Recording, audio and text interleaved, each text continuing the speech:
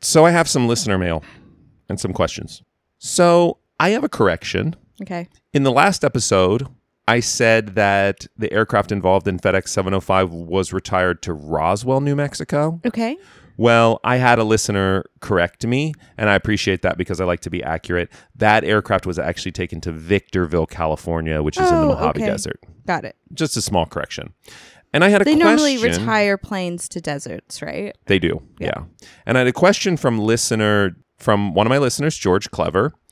He says, have the security procedures to ride on the jump seat of a cargo plane changed since FedEx 705? Oh, I'm curious about that as well. So the short answer is no. They changed to basic screening as a result of 9/11. So he couldn't bring his weapons on. Well, I mean, some of his weapons were like just tools of life. Tools, but you still wouldn't be able to bring those through today. But this can include basic X-ray screening, but not always. I reached out to another pilot, a UPS pilot who wishes to remain unnamed because UPS does not screen their pilots at all or their jump seaters. FedEx only screens their jump seaters and their pilots at home stations. So when they're out in Montgomery, Alabama or whatever, they're going back to the airplane. They're not getting screened. That's wild to me. So I said, how do you ensure your safety? He said, we grill the jump seater. This is the only safety we have. That's not okay. You're basically giving your pilots the role of security. Right. So, but only if they care about their own security. So I think what George is really asking is, could this happen again? Yes. The resounding answer is absolutely it could. There is a slightly smaller chance. Well, you have to think about it a little bit more because you have to know what airline and what what places have screening and what can don't. Just be anything. Any pilot with your credentials. With proper pilot credentials could go list on a jump seat from outstation FedEx or UPS to other outstation or wherever they're going and bring whatever the fuck they want. Yeah. And that is the reality. And honestly, FedEx and UPS need to fix it. That's horrifying, honestly. Because horrifying. How do you keep somebody from turning that into another 9/11? There are over 400 million guns in this country. That is a huge problem. It is. Huge problem. On the FedEx one from your last episode, he was going to 9/11 that into the FedEx building. Yeah. So if anybody in Congress or Senate is listening, like, this is actually a security risk and y'all need to close up that gap. Oh my God. That's a big deal. That is a big deal. Well, I hope everyone sleeps well tonight. You're listening to Inside the Aluminum Tube. This podcast has adult language and sometimes contains graphic descriptions of accidents and incidents, often resulting in death. If you're scared to fly, proceed with caution. Sir, are your pants meowing? Yeah, you interested? Pull up. No, the plane is about to crash. Wind shear. You're looking a little anxious, Kent. Increase climb. Only if you really need me to. Threw his clothes off, had an accident, got his tree, and went night-night. 50, 40. Oh, so like some dumb bro shit. Okay, cool. 30, 20, 10. Clear of conflict. Welcome back. This is an aviation history podcast, which Do you need me to do it? Welcome back inside the aluminum tube. That was terrible. My That's name not is how Shannon it goes Baker. at all. Listen, that's not how. You wouldn't give me the computer. Let me try. No. You're no fun. Permission to treat the co-host as hostile. Permission granted. Okay, welcome back. This is an aviation history podcast which looks at events in aviation history like air disasters, accidents, incidents, mishaps, and just crazy stuff that's happened over the years. I'm here to bring you the stories and maybe provide a little insight. My name is Shannon Baker. I'm your host and the creator of this podcast. If you want to see pictures of the events and enhance your experience, you should follow me on Instagram at AluminumTube. You can also email me your ideas at aluminumtubepodcast@gmail.com. Visit my podcast at altubepodcast.com or aluminumtube podcast.com. And there you can listen to episodes, join my Patreon, and read about the co-hosts. Please tell your friends about this show because that helps a lot. And that's how podcasts grow. So if you want to see pictures that I post about the episodes, you can find them on Instagram, both in the carefully labeled story highlights and often in the gallery. But if you've listened to other episodes, you already know that I have a co-host who is not an aviation expert, and their role is to ask questions that will help you better understand what actually happened. So today, my co-host is Mary Hall. Hello. And it's been a while since we recorded together. Mary. Hi, Shannon. Any updates? Oh, just a few. So go ahead and fill us in. Some pretty big ones happen. In order, I guess you could say, had some cosmetic tourism in Turkey. That's correct. And what is it? Medical tourism. Medical tourism. Yeah, and I got my hair completely redone. You look great. Thank you. We got engaged. I know you announced that on your Instagram. Yes, I did. And right now I'm working a job and moving, and in a few months we'll be planning a wedding. Yep. Other than that, nothing crazy. And you're definitely right about the podcast spreading just through word of mouth. I started that new job that I mentioned, and I told a lot of people at work about your podcast. And I came in one day, and the like office team was they were like listening to your podcast together. Like that's awesome. Synchronized pressing play so they could all listen to it together. Shout out to the office girlies. Yeah. That's actually that's amazing to hear. Yeah. I'm glad that I can like bring some entertainment to the lives of some dreary workers in a warehouse somewhere. I'm kidding. I mean, it's practically a warehouse, but they thankfully are in the temperature controlled office space. Yeah. And they're great too. I met them. They're all very sweet. So that's a lot of updates. Yeah, and a lot of them included you, which... That's true, yeah. At first, I know your podcast listeners didn't know that we were together. For a long time, keep a mystery to that, but I even think I told you should keep it mysterious, because then all the internet people could have crushes on you. They could still have crushes on you. Oh, I yeah, don't totally. care. I get it. Yeah. I have a crush on you. I'm glad you get it. I'm glad you get it. That's nice. It's nice to know that my fiance has positive feelings for me. Most of the time. I'm just kidding. I love you. All right. So let's get into the story, though. I'm so excited. Like you said, it's been a while. I think the last time we recorded was fall, because we recorded that spooky season episode. That's right. We did. It was November. I had to take a break for a while. That's what I took like 5 months off. And now my goal is to record once a month. I think that's a great goal. So my goal is to just get one episode a month, just because I really love it, but it is overwhelming and it takes me a long time to write these and produce them. So I know your last episode with James, didn't you say it was like almost a dozen pages long? It was. Yeah. And this one is the same. This one is like 13 pages. So they takes time. That's why the episodes are so good. Okay, but you wouldn't want to do it if it was just half-baked information. So you've done one episode that was like a history episode, and the rest of them have just been like an event. Like an accident or incident. I remember my first one was the first class passenger. That's right. A good play. That's when I always tell people to start with if they have airplane issues and they're scared of flying. That's episode 2. Mm-hmm. It was really good. Then the next episode I worked on, I definitely don't tell people to listen to don't if start they have with that scared. One. Don't start with that one. Or scared of flying.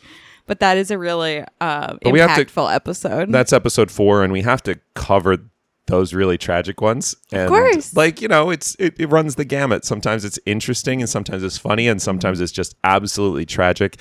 I recorded an episode about Tenerife, which was really hard for me to record. Right. I had to take some pauses in there for like emotional breaks. And that's episode 31. So that was... We had to do that with episode 4 as well. We did. I had to have you read a portion. Yeah. Yeah, that was really hard.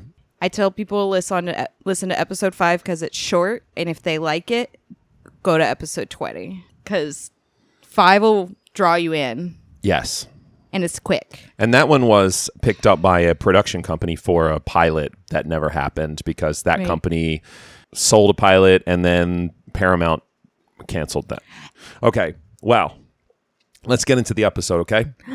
Yeah. So summer is here, and it's that time of year to lay out in the backyard, maybe by the pool, get some sun on those pale legs of yours. Hey, yesterday was our first day, like, above 85. All right, So we really are just getting into summer. Hopefully going to go lay out later today. Okay, so close your eyes for a second and picture you laying out by the pool. Ooh. What are you sipping? Oh, my God. Obviously a pina colada, but, like, preferably with Hennessy in it. Hennessy colada. Nice. Well, it's hot. On June 30th of 2019 in the afternoon, a resident Wait, that was just like a couple years ago. Like it's the 4th today. So yeah, it's the 4th of July today of 2023. Through 4 years and a few just days a couple ago. Days. Yeah. Okay. Wow. Have we ever had an episode this recent? I don't think so. I think this is the most recent one. Okay. Oh, interesting. So on June 30th of 2019 in the afternoon, a resident in a London neighborhood just north of Heathrow Airport was doing just that, laying out and getting some sun. And God knows, listen, I've been to London so much, you really got to get the sun when the sun shines. When it's there, exactly. Oh, absolutely. So she's laying in her garden where just 15 minutes before, her kids had been playing. So as she lay there with her eyes closed, pina colada, eyes closed. She suddenly heard a sound that she described as a loud whoomp, and she was splashed with something cold. What? Looking up, she realized that she was covered in blood, and an object that had fallen from the sky was laying near her, and it was a body. Oh my God. I'm clutching my pearls that I'm not wearing. A few moments before... Wait. Why was the blood cold? Well, we're going to learn. A few moments before this happened, Kenyan Airways Flight 100, a 787, had come from Nairobi, Kenya. They had just passed overhead, and it lowered its landing gear before touching down, as airplanes do. Uh-huh. A neighbor heard the sound of the whoomp and the subsequent screams. And that neighbor looked out from his upstairs window, saw the body, and, quote, blood all over the garden. So I went outside, and it was just then the neighbor came out, and she was very shaken. Came out from her, from her back house. garden. Yeah. Do you know what a plane spotter is? No. Okay, let's talk about plane spotting for a second. Plane spotting is a hobby of watching airplanes and aircraft movements. Like bird watching? Kind of like that. At an airport, generally plane spotters are also aviation enthusiasts kind of in a broad sense. Right. Teenagers, they can be passengers, sometimes they're pilots. As for plane spotting itself, some enjoy taking pictures or videos of the airplanes. Sometimes they write down the registration numbers and they track airplanes and see where they go and see where they fly and how long they sit. I could see that being really interesting because I know on at least some airplane applications you can see where your airplane's coming from and what it's done that day. And I find that really interesting. Well, some people like to travel around to different airports in the world and take pictures of the airport with the airplanes landing. So plane spotters will sit at the end of the runway, or if you live near an airport, you can watch the airplanes fly over. Can you sit at the end of a runway? You can, on the other side of the fence. Oh. And lots of people do that. So I used to live in Savannah, and there's a spot near the runway where everybody just pulls off on the other side of the fence and sits and watches the airplanes fly over. It feels kind of like what people would do back in the early 1900s, late 18, because there was nothing going on. We are both fans of the Dollop podcast, and a lot of the times the crazy historical events, they'll talk about mobs of people showing up to a bridge opening because it's this first amazing giant bridge that or even to goes like watch across. somebody who's supposed to be able to tear phone books or something.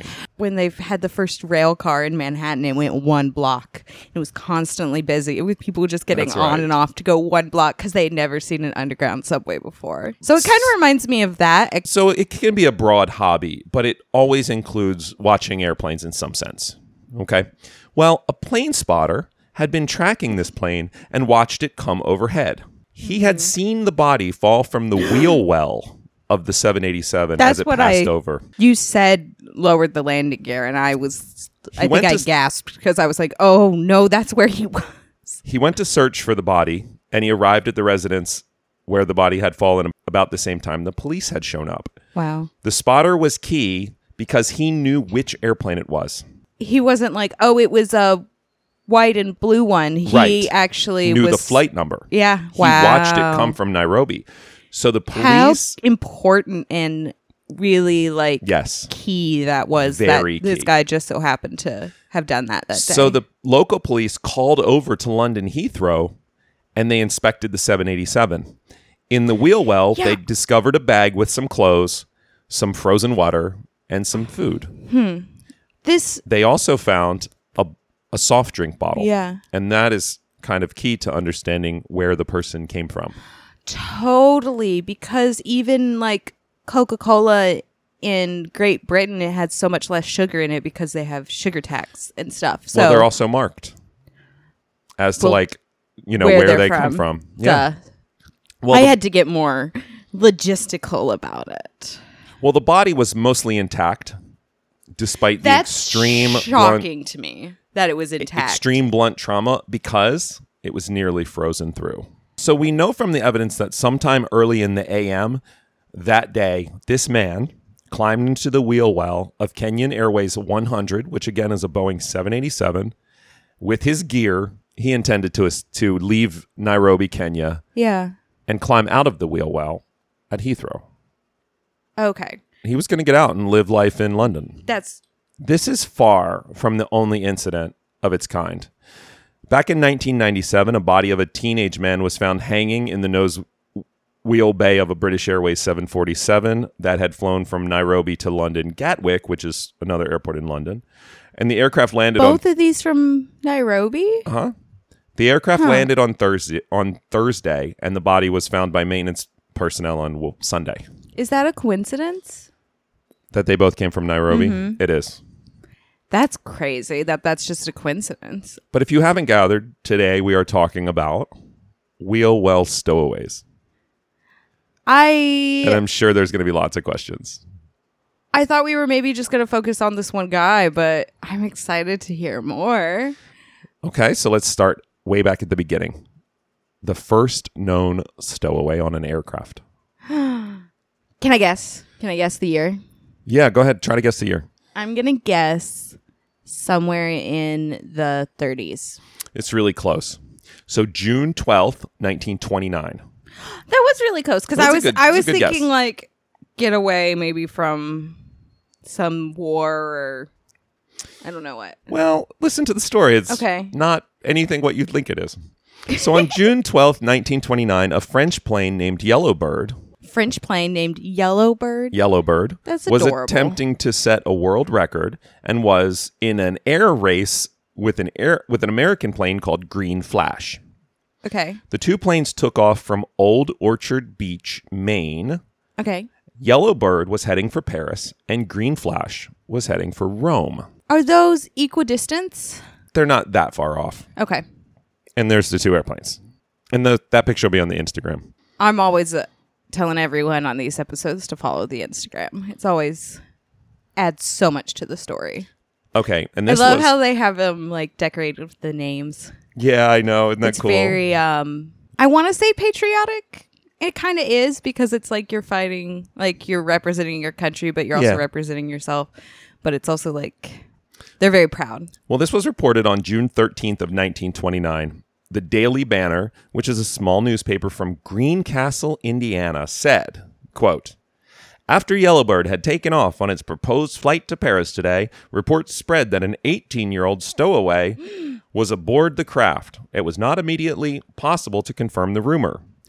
2 Portland youths, and they're talking about Portland, Maine, Yeah. Robert Drew and Raymond LaPointe, said that their chum, Alexander Jordan, had secreted, this is still a quote, had secreted himself in Yellowbird's cabin and had not been discovered before the takeoff.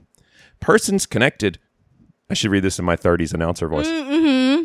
Persons connected with the flight doubted the rumor, pointing out that the radio operator sits in the cabin and that it would be nearly impossible for anyone to conceal himself in any part of the craft. I was going to say, if you go to the Instagram and look at those planes, they're tiny. They are tiny. And you, like you just said in your amazing 30s voice, by the way. I love it. There are 2 people. You have the person flying, but then you have to have the... There's actually 3 people on these Oh, airplanes. there are 3. There's 3 on each airplane. So there really is no room for There's somebody no room, to and they're stow away. small airplanes. So where are you going to hide? You said 18-year-old? That's what it said initially. So it's not even some little tiny kid No. that could like ball up somewhere. Soon after this article, the Decatur Daily Democrat from June 14th, 1929, said that the man's name was actually Arthur Schreiber, a 22-year-old. A friend of his had delivered a letter to Mr. and Mrs. Schreiber with the instructions, quote, "Do not open until 3 hours after the departure of the Green Flash for Rome."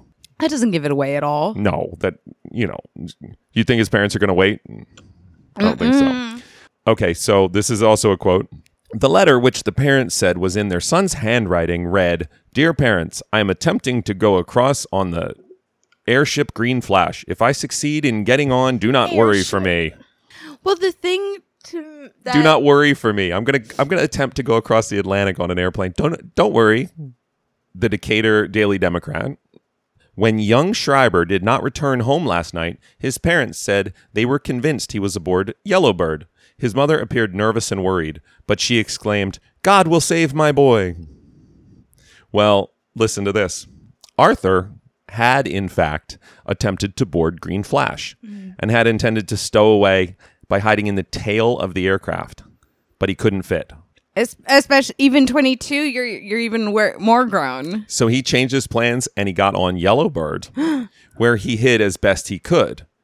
Arthur was actually seen getting into Yellowbird by the press and onlookers, but the crew were not at the aircraft yet, and so the people just thought Arthur was part of the crew. Oh my God, that's hysterical. They're like, oh, he's just checking on that they have everything they need, or oh, he's the first one here. So these aircraft are pretty small, and they don't account for increased weight. So not accounting for the increased weight, Yellowbird took off after a much longer than expected ground roll, right? The takeoff roll. Oh, hun. They turned out over the ocean. They barely cleared the waves and the breakwater, but they made it.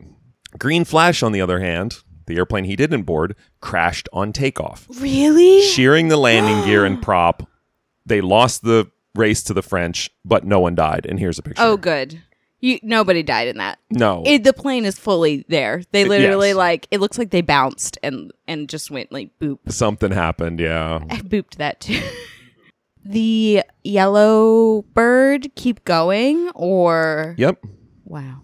So Go ahead. back on the Yellowbird, approximately 20 minutes into the flight, the crew noticed a pair of shoes poking out from the rear fuselage where there was a cloth between the interior and the tail. Oh my God, no way. I was literally about to say that reminds me when like shoes are poking out from a curtain. That is literally what happened. It was. That's hysterical.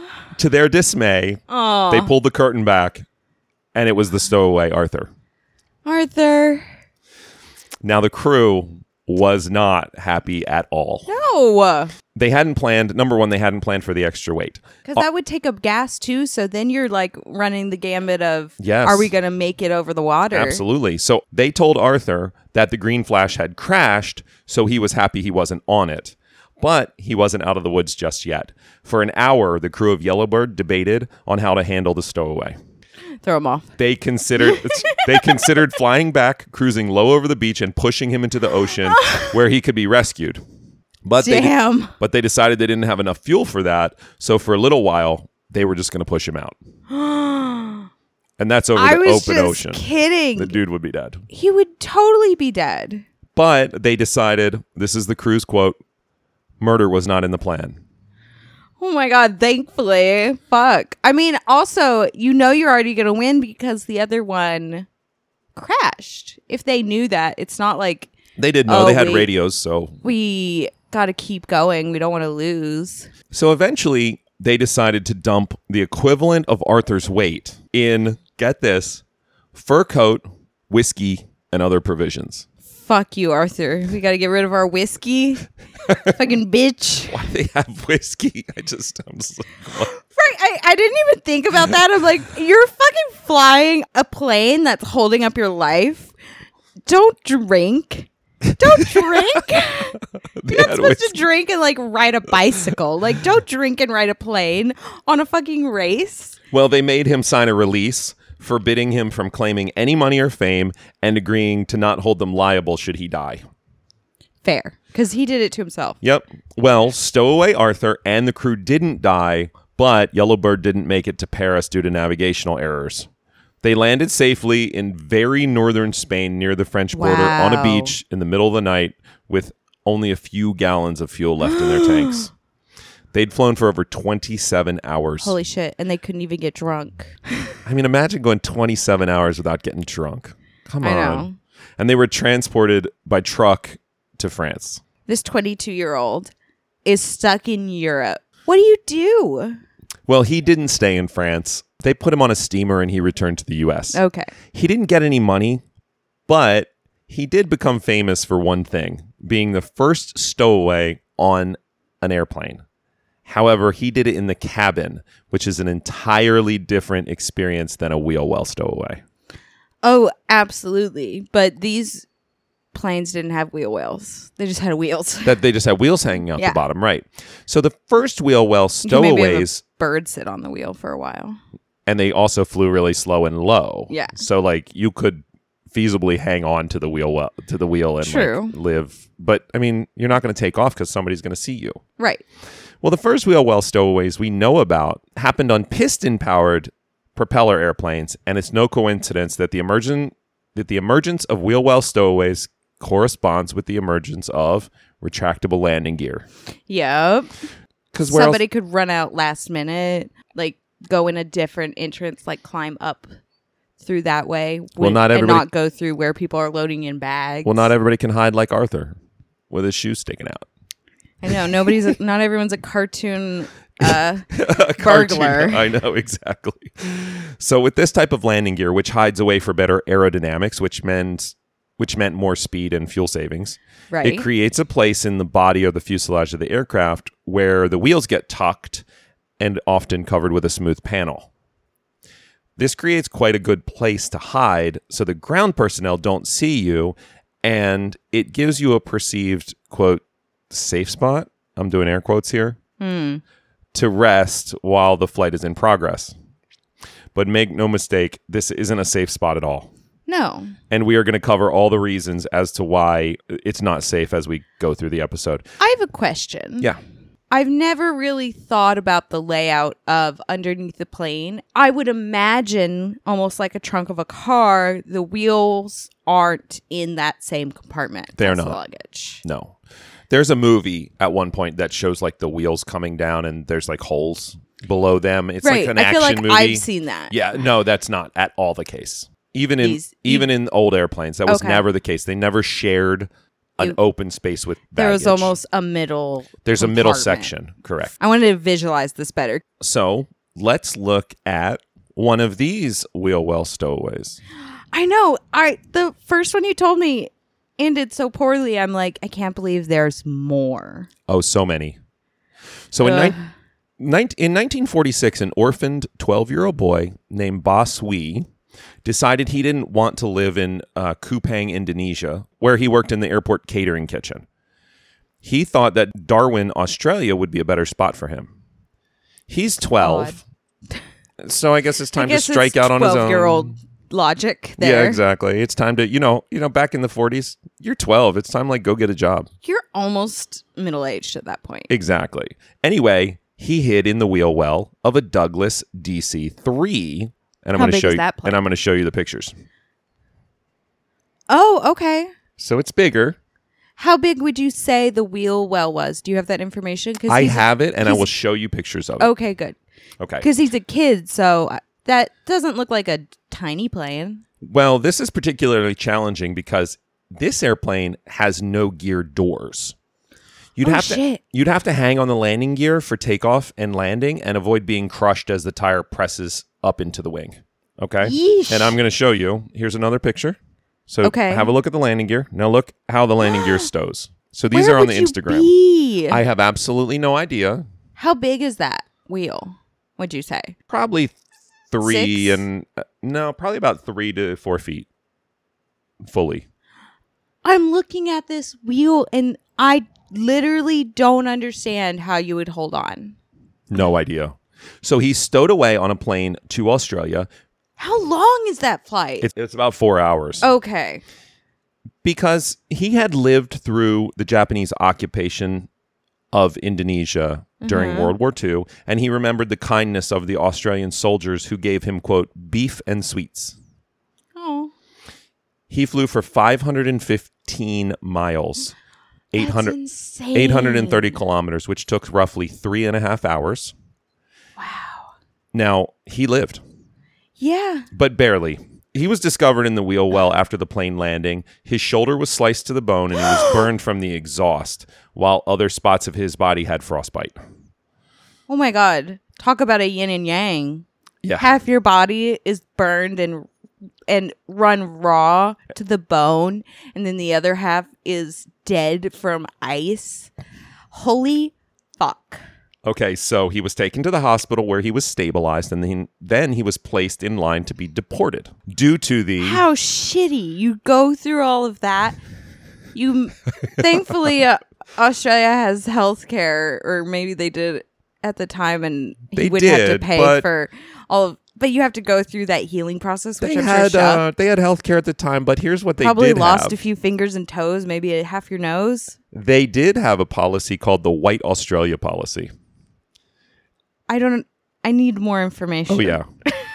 So it was an Immigration Restriction Act, and it was one of the first that the Commonwealth passed after Australia gained its independence from England. Okay. The aim of the law was to stop non-whites, particularly Asians, from immigrating to Australia to help keep Australia, quote, British or, white. So listen, we can't have a history podcast without racism. I wanted to not judge the name before I got the information, but I kind of figured that was what the name had to do. The name had to do with. So the newspapers got a hold of the incident, and hundreds of families offered to adopt him. Oh. Due to the public pressure, he was granted a pardon from the Prime Minister. And he was pardoned from the law due to his age and the fact that he was an orphan. I said that, right? I said he was an orphan? Yes. Okay. Both his parents had died in World War II. He was granted a pardon. He was adopted into an Australian family. He was put in school where he got along well. He naturalized as a citizen in 1954. And 10 years after the harrowing flight, he got married and he started a family. Oh. And they still live in Australia. I'm not over the shoulder down to the bone thing. And I know that was like 2 paragraphs ago, but I don't know if I'm going to be over it for the rest of the day. Okay. Do you just have like a missing lump of your shoulder from now on? No idea. And then, so in the God. So here's to I'm glad he got to like live a full life after that, which is wild. So in the early days of aviation, stowaways stood a better chance of survival, and the first few they didn't stowaways go as high up. Yeah, right? They tended to live with injuries. Of course. But they were typically alive. Some of these were well publicized. A few reasons, like we just mentioned, is that early on, aircraft had extra space allotted in the old airframe designs, and they left more room for the landing gear. They did this to accommodate variations in tires. So there wasn't necessarily a specific tire manufacturer. Yeah. So there was some variation in tires. Right. Early runways were sometimes not paved, so they left room for mud and debris and snow that may get thrown up into the wheel well, because you still want the aircraft to operate if you need there's space dirt for you don't want just a couple inches of space and then a rocket stuck in there and the wheel and then you can't get the wheel up or it gets jammed. So they left a little extra space. However, many survived mainly because the aircraft weren't pressurized and they didn't climb as high, typically up to just 8,000 feet or so, where people can still breathe without oxygen masks. And although it's cold enough to kill you, if you are prepared, you can tolerate it. Like you said, the 12-year-old, I feel like any longer and he would have probably died. Because it's at a certain point, if you get frostbite and burns, you're not going to be able to hold on anymore. For sure. I hope you like physics. We're going to do a lot of physics today. So that leads us into a discussion about atmospheric conditions. So we'll talk about how that affects humans. So the very first thing we have to talk about is how the Earth's atmosphere is made up. Okay. Yeah, so we're talking. We really are getting into physics. We're going to get down into physics today. We're also going to talk about physiology, so how the human body works. So there is so much. Never mind. There is so much more to Earth's atmosphere than what we breathe.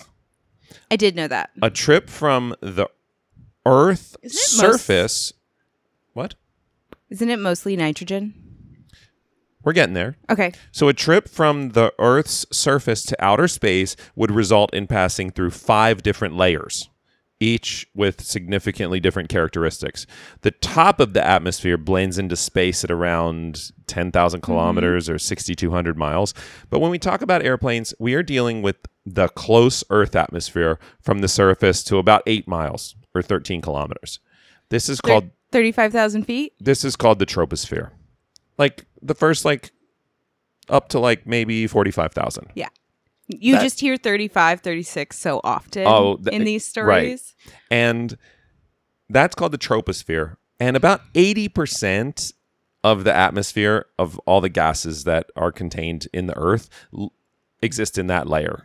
I feel like I'm getting flashbacks to my middle school science classroom right now.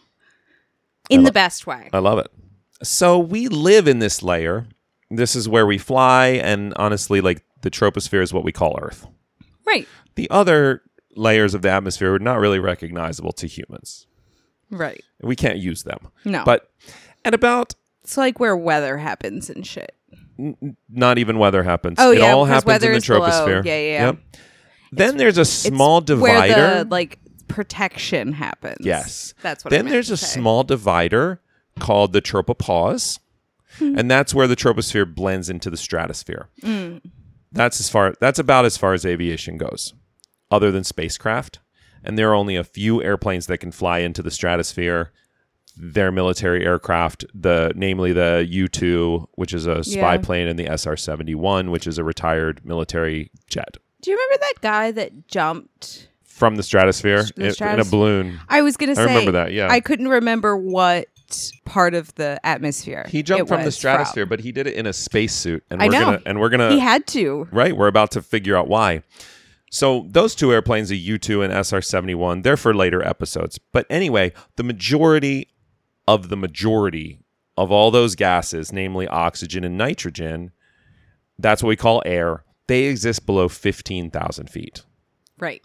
So that's like the 80% of the 80%. Which is why people who climb Mount Everest have to bring oxygen with them, because your body can only survive for a couple minutes at that height. Right.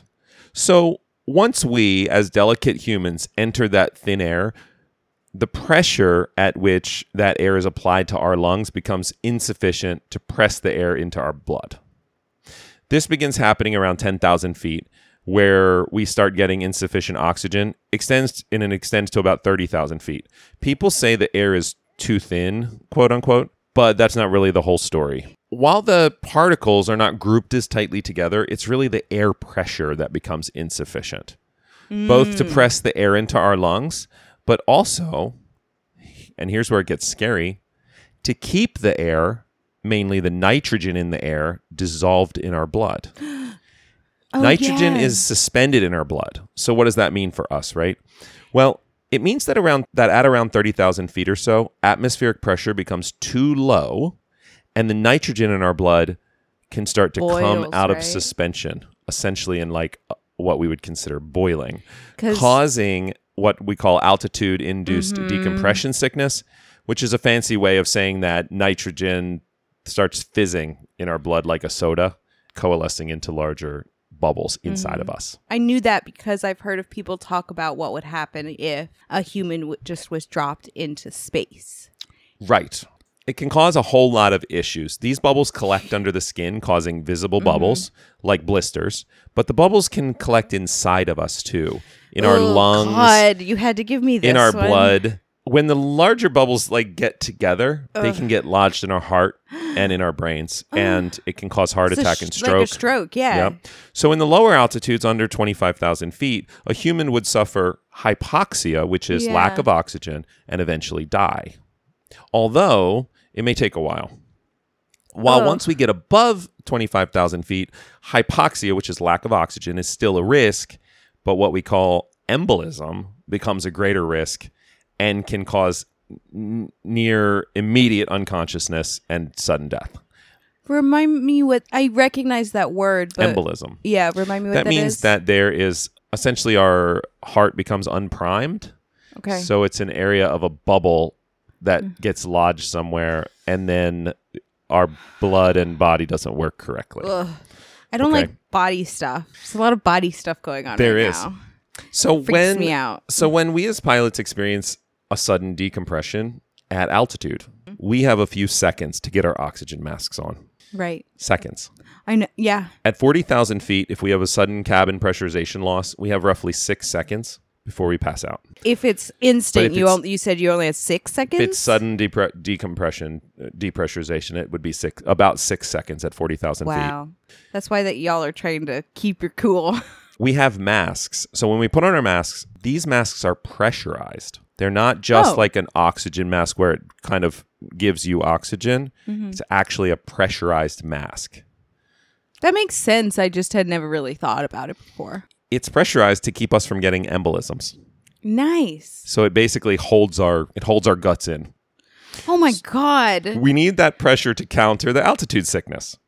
Passenger masks, however, are not pressurized. So our guts can come out? Yeah. Well, you get embolism. Okay. So as we go We don't up have and to fly up, the plane, I guess, so it's okay. as we go up and up, the pressure gets lower, and a simple pressurized mask won't keep the nitrogen in the body anymore, though. Oh, yeah. So eventually, we need a spacesuit.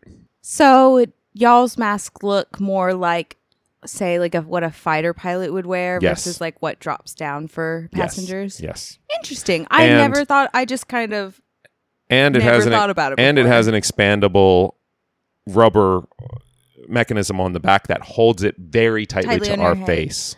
So Very smart. tightly. Yes. That's so interesting. So now spacesuits maybe make sense because Right. eventually that mask won't help either. Right, because then your body Our just body is is reacting. exposed. Correct. So the other problem with high altitude is the temperature. Yeah, freezing. The little boy got frostbite and he didn't even go up that It went high. up to like 8,000 feet. So for each 1,000 feet that we go up into the sky, we lose about 3.5 degrees Fahrenheit or 2 degrees centigrade. That amount, that what we call the adiabatic lapse rate, that varies with outside temperature and relative humidity. But Right, because there's other factors with weather. but it doesn't really matter because at around 35,000 feet, the temperature normally lays about minus 50 to minus 55 degrees centigrade. Well, up there which you is have around less- minus 60 to around Right. minus 70 Fahrenheit. Consistent. So if you're brave enough to expose your body to the elements that we talked about so far, I don't think I am you'd be that brave. dying of hypoxia, embolism while freezing to death. Is that bravery? I think that might be stupidity. It's almost like that when we fly, there's this well-engineered aluminum tube that exists between us and certain death. You got any questions about the physiology? No, I think it's all things that I've learned before in like school. I just haven't really been reminded of them in a while. So going back to the Nigerian man who fell into the English Garden Yeah. on one of the rare sunny days in London, the body of the man was intact, like we said, mostly because it was frozen. And this was one of the planes that had, because it's a modern one, it has the cover and everything. Oh, yeah. And he was still frozen. So have a look at do this you cool looking jet. think Is that the one that he fell out of? No, this is a 707. It's pretty. It is pretty, isn't it? Why are It's one of the first jets in the jet age. From the age of 10, Ramirez wanted to leave Cuba. He got the idea to stow away from his friend Jorge, who was a year younger than him. Together, they staked out Havana Airport. When was this? This is in 1969. Okay. The only airline that was suitable was Iberia, which is the flag airline for Spain. Okay. I was going to ask. Because the rest of the airplanes that were coming in and out of Cuba were going to other communist countries. Oh. And quote. And this was like the only one, really. Right. It was going to Spain from Cuba. So, quote, if we'd landed there, they'd have sent us right back. Maybe in the same wheel well, which is obviously a joke about the communists, but... Right. They're like... Yeah. They're not going to treat us well. Right. So they decided to go to Spain.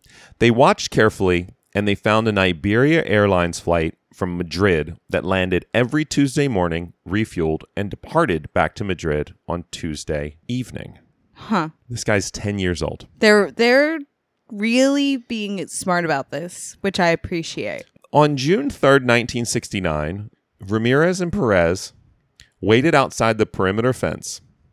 Ramirez carried a rope, a torch, and cotton balls to stuff in his ears. This kid is my hero. The DC-8... I love the preparation. If you're going to be stupid, at least prepare for the issues that could happen. The DC-8, which they're going to apparently stow away in, it's a very big airplane.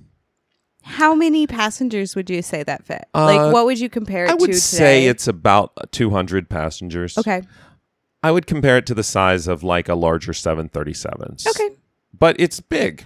It's still big. It's not a wide body. It makes cross-Atlantic trips, Yes. so it's got to be big enough for that. As the DC-8 started to taxi toward the runway, As it was Ramirez and Perez jumped the fence. It's going to be like modern jumping the rails. So Perez... Oh my God. So Perez, Ramirez's friend, he started to have second thoughts, and Ramirez remembers half dragging him to the plane. They approached from the rear. Perez entered the left wheel well, and Ramirez the right. Oh, so they weren't even get to hang out. I mean, it's smart. How would you fit? Yeah, two people, right? The plane took off. Quote, when the plane got in the air, the compartment started opening up to let the wheels come inside. I was hanging on with my fingertips to the edge of the compartment and being blown sideways by the wind. This is when Perez fell out. Oh. He was found alive on the runway. No way. And he was imprisoned in Cuba. Oh, bud. His friend who almost didn't go. Right? That he had to drag, friend. yep. Oh, God. But as the wheels came up... Did he even know that his friend had fallen, or did he not know until he landed and his friend didn't come out? Oh, But as the wheels came up, Ramirez got a foothold, which stopped him from falling out of the plane. Wow. But now he faced a new problem. The landing gear. Quote, it was crushing me. Yeah. And I was pushing out at the wheel, and it was pushing me back in. It's a he machine. Continued. It's a machine. It's hydraulically driven. You cannot fight it. Luckily, the wheels relieved for a second and then continued closing, giving him just enough time to reposition his body before the compartment was shut tight. Because now we have gear doors that cover the whole thing. It was completely black and deafening. Oh, man. Here's his quote. You became part of the noise. It made me shake. I put some cotton wool in my ears, but it didn't help. When you become the noise, it's beyond comprehension. I would be having like a panic attack if I was him, just from the noise alone, much less like, imagine this is how you find out you're claustrophobic. Oh my God. So he wedged himself into the corner of the compartment, end quote, felt overjoyed. I was content because I had made it. Wow. How long is the flight? Long. I figured it was going to be long. So he leaned against the tires, which were hot to the touch, but they cooled down really quickly, and the temperature in the wheel well compartment plunged well below zero. Oh. Quote, it was very, very freezing, he said, and I was shivering and shaking. Oh, because also it doesn't exactly get cold in Cuba, as far as I'm aware. No. I mean, He probably didn't have I've a never jacket. been, but considering where it's located geographically on the planet. No, it never gets. It Does doesn't he get even cold. have winter clothes? No. I was like, oh, he's prepared. He's covered his ears. And he's like, that didn't even help. I have a rope, which is like, maybe that'll help me later. But now he's got to worry about so many other things. So he lost consciousness From the cold. from the cold and from, I'm sure, from hypoxia. But he doesn't remember. But he does remember that 8 hours later and a whole ocean away, his next memory was waking up underneath the plane, and then he blacked out again. Like on the ground? Yep. The paramedics were called, and the staff carried him into the airport and left him on the ground because they thought he was dead. Wow. He didn't have a heartbeat. No way. But then he came to. I saw people around me and the room was moving around like I was dizzy, he said. Everything was moving. The walls were moving and the lights were moving side to side. Wow. He spent the next 52 days recovering in the hospital. Holy shit. He was an international media sensation. Reporters from the New York Times and Reader's Digest visited him. Back in Cuba, Castro was really angry. Yeah. I was Quote, just thinking about his friend. Castro too. talked to my father. No he way. He said, I don't have any issues with you guys. The one I want to get my hands on is your son. That's scary. And it was because Castro felt embarrassed. Yeah, because somebody left. Right. At first, he was unable to hear anything. That does not surprise me And at all. the staff had to communicate with him using a chalkboard. Oh. But after about a month, his hearing started to return.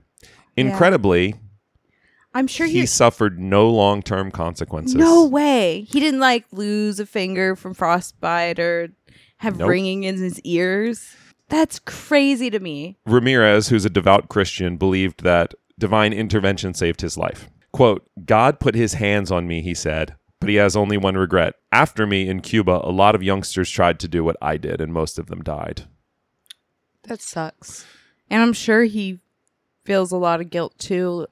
It's almost like a survivor's guilt thing with the Definitely. with the kids who tried it after him and And also his his friend. friend.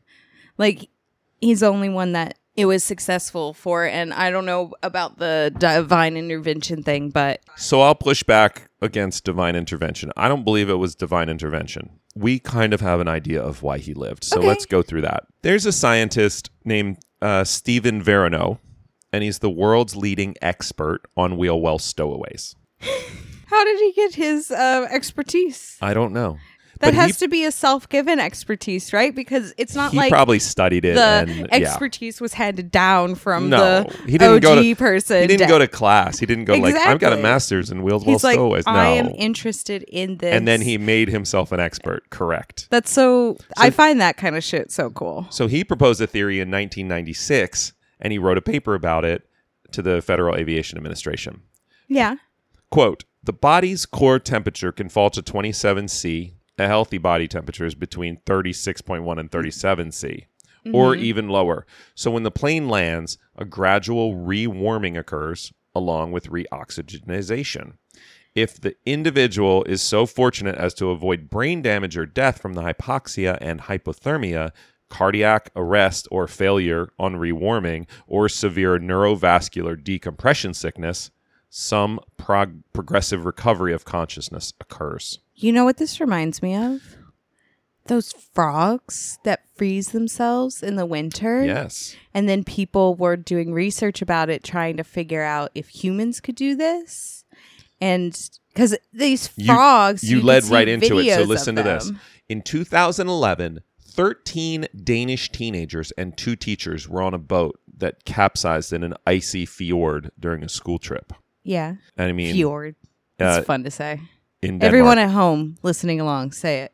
Fjord. In Denmark. Denmark's not as fun to say. One of the teachers and some of the students were able to swim to shore and alert authorities. Although the other teacher was found dead in the fjord. Fjord. Yeah. By the time the first responders arrived on the scene, 103 minutes later, because they're in the middle of nowhere. Right. 7 of the teenagers were unconscious, floating in -2 sea water. In the 2 hours it took for them to be pulled from the water from the fjord and flown to the hospital, their hearts all stopped beating. Wow. They had an average internal body temperature of just 18 degrees centigrade. Sheesh. Very cold. They were all clinically dead.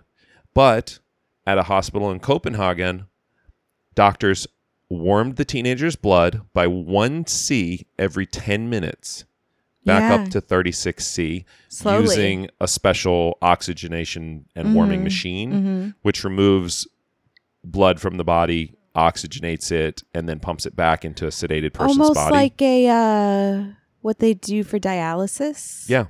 Like, so the process means the blood bypasses the heart and lungs, allowing the heart and lungs to heal. After the teenagers were rewarmed, they were transferred to the intensive care unit, where they remained deeply sedated on ventilators before gradually being weaned off the machines. All 7 regained consciousness. no. Although one student experienced severe physical and cognitive damage, the other 6 experienced only mild brain damage, but were able to lead relatively normal lives, even returning to school. That's amazing. 7 out of 7 lived. Yeah. So we know exactly Why this guy's okay. why he's okay. Well, you know what that makes me immediately want to know? Our first guy, was he alive until he hit the ground? That's a great question. Was he alive? Because he could have been unconscious. He could have totally been unconscious. Or not, maybe his heart not even Not even beating. but he could have come back. Absolutely. So these students have studied and passed exams, but perhaps at a lower level. They are not Wouldn't precisely... you rather that than the alternative, though? Oh, totally. So especially their families? So they self-admit. They say, I don't function like I used to. Of course not. But they're alive. Right. So it's not exactly like to the point where where science fiction wants it to be, which is like, I'm going to freeze my head and my body until a time in the future where humans can live forever and you're never going to come back the same. No, it's not like that. As of now. Right. So basically, if you get and you near could come frozen, back very, potentially very different. At least one person had serious issues. yes. So it's interesting that as the oxygen levels go down and the temperature levels go down, it kind of almost puts your body into a hibernation state. I say hibernation in air quotes. So that being said, we know the physiology of why people live or die in a wheel well. That's like the physics, the atmospheric stuff, the physiological stuff. But if you survive the elements, the question is much more, dare I say, mechanical than that. And understanding the basic mechanisms behind the operation of landing gear could increase your chances of survival to a high degree. Of course, because if you know how it's going to fold in on itself, you understand where you need to be. Landing gear in modern aircraft consists of 4 main components, which is the wheel, tire, and brake assembly. Okay. So that's like the bottom part where you see the wheel. That's called the truck. And then above that is the strut assembly. That's the metal shaft that attaches to the wing from the bottom. Right. Then the retraction and extension mechanisms, which include the hydraulic lines, actuators, all those. And then the last component are the doors. Yeah. Each of those components represents a risk to a human who is dumb enough to stow away in a wheel well. Yeah. The truck assembly obviously presents some hazards: burning, crushing. The brakes on the Rubbing truck... raw. The brakes on the truck assembly can reach 300 C even before takeoff. So just taxiing to the runway, we have to use brakes consistently. Yeah. That can heat them up. You burn. A You lot. burn. Yeah, it could cook you. So if you're too close to that, you're cooked. That's the actual like wheel and axle bottom It's like the part. wheel. Yep. Not even. I wasn't even thinking about the brakes, but just the fact that they have to spin so fast. Yes. You get one shoelace caught in that wheel, you're done. I agree. You're So pulled there in. is a mechanism as the gear goes into the well to keep the wheel from spinning while it's in the well. And that's called a snubber. It's essentially just a hydraulic burst that tells Okay. the brakes to go ahead and Stop it. Yeah. Yes, until the snubber is actuated, a spinning bulk of rubber that easily It's could hot kill you. and So let's imagine you're on a flight that's shorter than 3 hours. That could actually provide warmth for you. that's true because eventually it will cool down. Like our last guy we heard. But the strut mechanism doesn't provide you with any potential warmth or anything. That's the part that retracts and presents a crushing hazard, but more ominously, a shearing hazard because of the way the parts interact with each other. Yeah, but you're gonna get that's you get why your fingers. the 12-year-old arm- almost had his shoulder bone exposed. Yeah, got crushed. So She scraped off. the most ominous part, however, are the gear doors. There's an inner and outer gear door. The outer gear door is attached to the strut and seals up under the wing. Okay. You can't really do much with that. It's going to keep the aerodynamics, but you can't hold on to it or anything because it's attached. Mm-hmm. But the inner door presents a potential safe spot for a stowaway, quote unquote. Okay.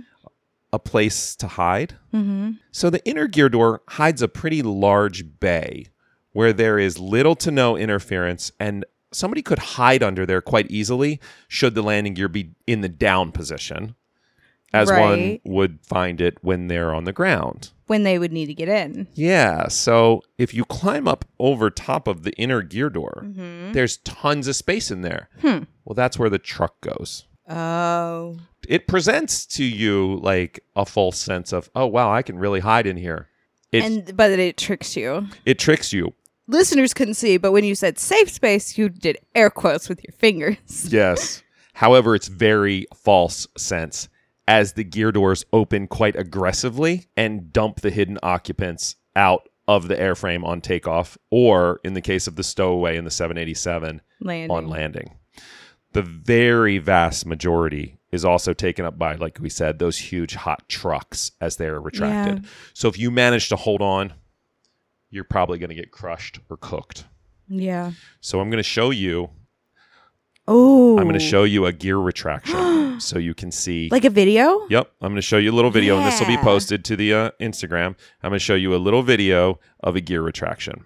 Yeah, you showed me that video. I had to lean away from my mic to watch it, but it does look like a nice little cubby to hide. You could maybe, if you were little, squeeze in with the truck, but I really think the people who make airplanes are about efficiency, so they're not going to leave room for no reason. No, they're not going to leave almost zero room in there.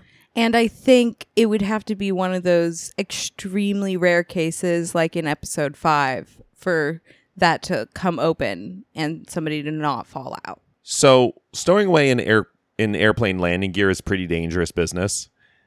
And like I said in the beginning, it's probably suicidal. Right. 80% of all people who try it over the years have ended up dead.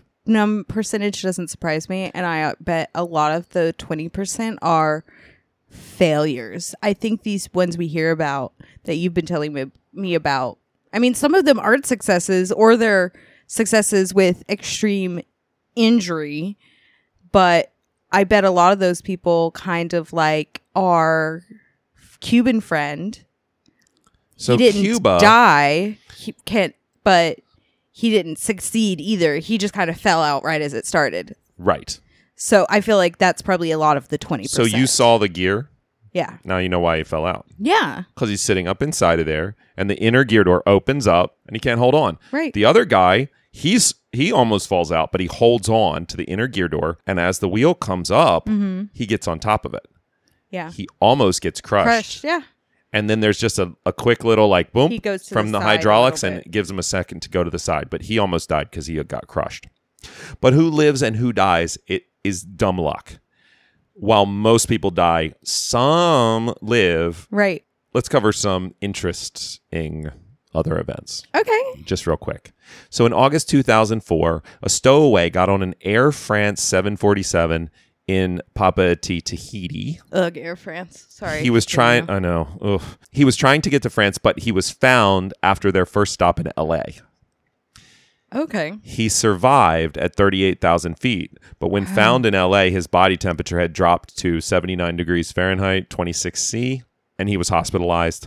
He told the hospital staff that his main motive behind him trying to travel to France was to shake hands with Zinedine Zidane, a soccer player. Sir, I think we need to talk about priorities.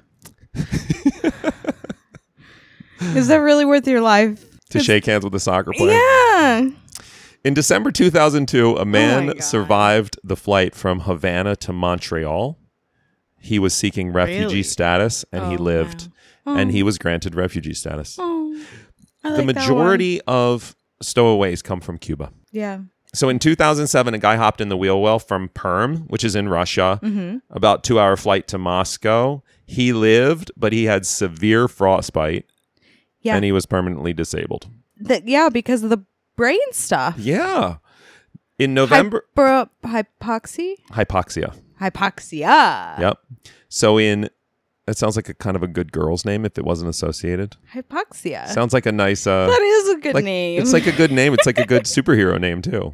Oh. And here to save the day, Captain Hypoxia. Exactly. I love it. So in November 2010, here's a strange one. Delvante Tisdale, a man from Charlotte, North Carolina. Okay. He stowed away in the wheel well of a 737 on a flight from Charlotte to Boston. Okay. Why? I'd take the train, dude. Ride in a car. I don't know. Like these other ones where it's been like refugees, it's dude, made a little more sense. I know. The shaking the soccer player's hand was idiotic, but he at least had a reason. Does this guy have a reason? Did he? We don't know because the inner gear door got him. He fell to his death gear extension in going into Boston. They think that he was alive when he fell. When he fell. Oh. He was sitting on the inner gear door. Yeah. I'll tell you, that inner gear door gets you. He didn't have friends or family that like police or FBI like to talk to figure it out. I could have probably figured it out, but I just didn't do that much research on it. But there's people though that don't have people. Oh, totally. So absolutely. It's like maybe they could ask their coworkers, but if he's a private person, there could be absolutely no answers. So in 2014, a famous case made the news in the U.S. A 15-year-old stowaway, Yahya Abdi, I've heard that name before, climbed over a fence at San Jose Airport in California and stowed away on a flight to Hawaii. Oh. He hopped in the gear bay of an American Airlines 767 in San Jose, and he was discovered alive in Kona. Wow. That's a 6-hour flight, right? That's a 6-hour flight. That's pretty long. He was reportedly trying to get back to his mother who was in Somalia. Oh, that hurts my heart. No, I'm saying why was he in America to begin with? I'm not sure. No, okay. I'm not really sure. So it sounds like to me, if you're going to stow away in the wheel well of a plane, you need to be a young teen. I think those are the people who survive. Those are the people who survive. They're small. They're small, and nimble, and your young brain is going to be much more flexible and whatever than an older person. So let's look at some stats. So according to the FAA, from 1947 to February of 2020, 128 people around the world that we know of attempted to stow away in the wheel well of aircraft. 76% of them died. Yeah. And these are the ones we know about. Because think about somebody stowing away and then falling out over a remote area at night. And then they may find a body, but maybe. What if it's over water? Right. And how many people have fallen out over water? I can think of so many airports that I fly into continuously that are over water. That I put the gear out over water. Yeah. Boston. That's a great example. Right. JFK. Yep. LaGuardia. Any coastal almost one? Dublin. Yeah. So we don't really know. Yeah, it could be. It could be significantly higher than that. Yes. But here's something interesting. Every known wheel well stowaway has been male. Really? Every single one. This is proof that women are smarter than men. I wasn't going to say it, but I'm glad you said it. I'll say it. I'm not shy about that. Although a Cuban woman did ship herself to the U.S., but she did it in a pressurized hold of a cargo plane from the Bahamas in 2014. The youngest documented case involved a boy of just 9. No way. Yep. I bet he fit real well and comfy. And the vastest majority are male adults under 30. And very few involve domestic flights. I wonder if that just has something to do with like, I want to get away from my life and I don't know what to do because do you know? I would guess that you've just touched on something that's important, right? They're young, they're unhappy, they don't have resources.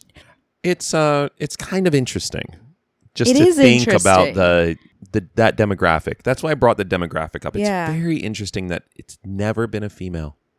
That is so interesting. Why?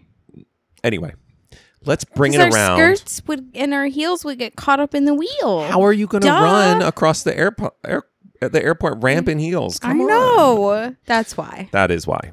Okay, so let's bring this back around and wrap it up, okay? The identity of the man who fell out of the 787. Oh my gosh. It was never found. No. Despite an extensive and exhaustive search. And you said his body was pretty intact.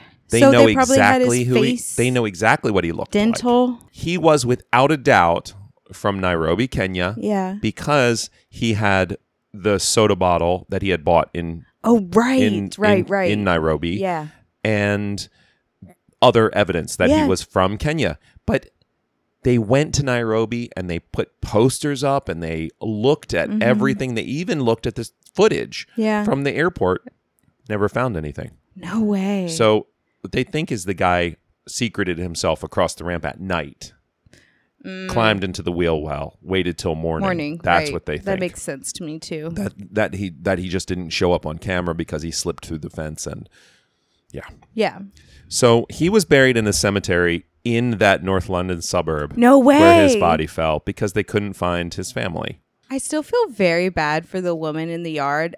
I remember you saying probably forever. Kids were just there. I'm so glad the kids weren't in the yard anymore. I mean, I can't imagine the PTSD. But it must have felt like a nightmare. You're in your yard with your eyes closed, sunbathing. You open your eyes to a loud noise. To this horror show. Yes.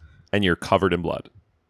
Horror show. That's crazy. Well, I really hope she went to therapy. Unfortunately, a lot of wheel well stowaways are unidentified. It's not because the reasons that we discussed. It's the reasons we discussed. It's not because we can't identify what they look like. It's because we simply can't figure out who they are. Maybe they're loners. They're unhappy with their life. I mean, this is a demographic we can't measure, but you're probably right. Yeah. It's these people that don't have somebody to care for them. I feel they have like parents, I but then they've left, and then they've become essentially like a loner or a homeless person, or someone who just travels constantly and doesn't have identifiable roots. Yeah. Here's my professional words of advice. I want to hear it. Don't do it. Don't do it. But if you're gonna do it, be absolutely suicidal. It is. It really is. But I think this is why people do it, is because these are people who believe they literally don't have a life worth living anymore. Yes, who believe they don't have another option. So, I mean, I understand it, but don't care if anybody they live listening or die. to this, don't try it. Don't think you could do it. Yeah. Don't think that you would live. There's no You're like not special. You're special there's for no other ideation reasons. that you're like, oh, I could do that, or I know the mechanism. That is not anywhere. That is not anywhere gonna work out. Not realistic. 100% guarantee, not realistic, and not gonna work out. So anyway, wow, I have way too many sources to list. This was like 50 different newspaper articles.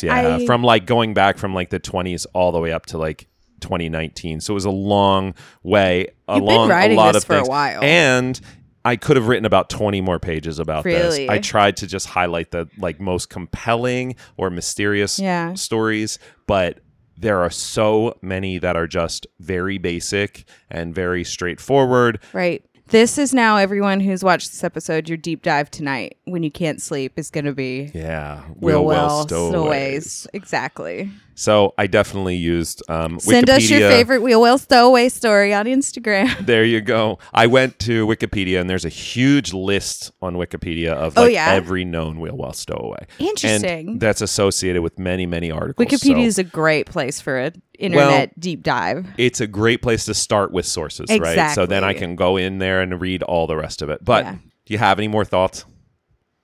I think I said all my thoughts. Honestly, because I think I understand at least some of the reasons why these people would do this, or the list of things that could happen in their life to get them to a point of helplessness to feel like this is their only option. But there has to be a level of non-education here because I know. I think this is very these people their only reference is Hollywood. It's very fantastical. Agreed. Exactly. It is. It is like that would be the reference. It would be like Hollywood. Yeah. I saw a movie where this person did this or whatever. Or you see look that in back like and you you said, go in action movies all or the you time. look back and you go, oh, this Ramirez person lived.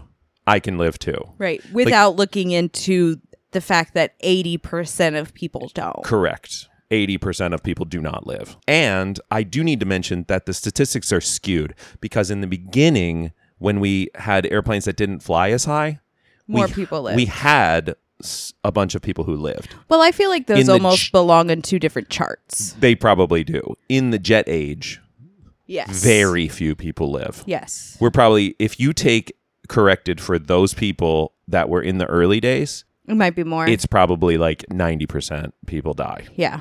Wow. So, and the ones that live, like we said, have long-term brain damage. They're never the same. Physical disabilities. So if you live, it's not like you get out on the other end and you wipe your forehead and you go, whew, I made it. No.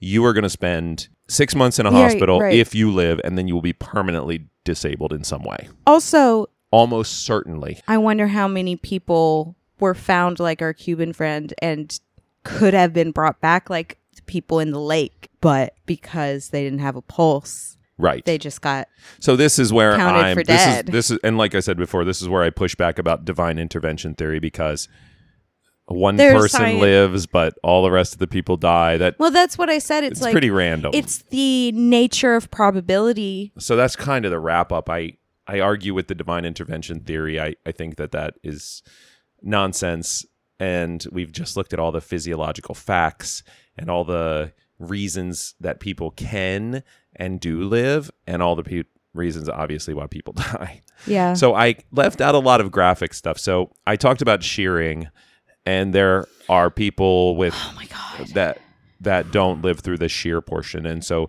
they lose body parts and are obviously fall out of the wheel well dead. Yeah. Without heads. You're working on a car. What if your thumb got scraped down to the bone? Yeah. And that was like that's just one thumb, and you were hurting and it was bothering you for a month. Yes.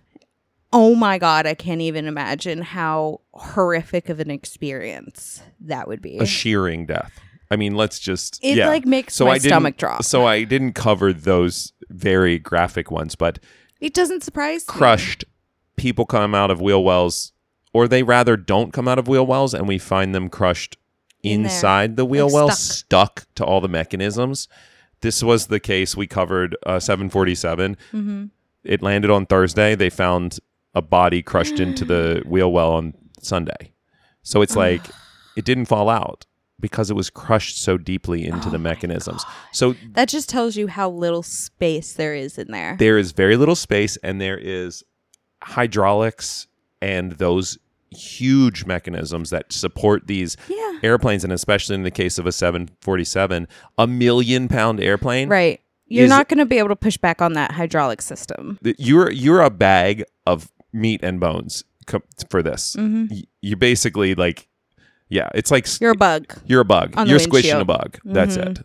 And people, I could. No, you couldn't. Just don't. It's not a movie. Right. Recently, a person decided to, I guess, complete suicide by jumping into a jet engine. Yeah. The front of a jet engine. All of these things are designed to push this very, very, very heavy airplane through the air. Mm-hmm. It is very unforgiving. Yeah. There is not a chance that you're going to live. No. But when you're talking about heavy machinery, farm equipment, and cranes and airplanes and things that are very heavy, humans aren't operators. They do not stand a chance against those things. So, it's something that we kind of have to think about a little bit. Well, cars, too, are designed with human safety in mind. Yes, from the outside as well. Correct. They are. So it's just... Planes are designed with human safety inside, and that is it. It is designed to fly outside, and that is it. I think I need I've had my coffee and my smoothie. I think I need a cocktail now after all of that. That's pretty, well, it's a rainy day, so it's great Maybe news. Maybe a hot toddy. Yeah, we can go ahead and have a cocktail on this rainy day because I don't think we're going anywhere. Okay. All right. Well, there you go. I don't know how I feel now, but that was really interesting, at least. Well, let's do it again soon. Okay. It's a date. It's a date.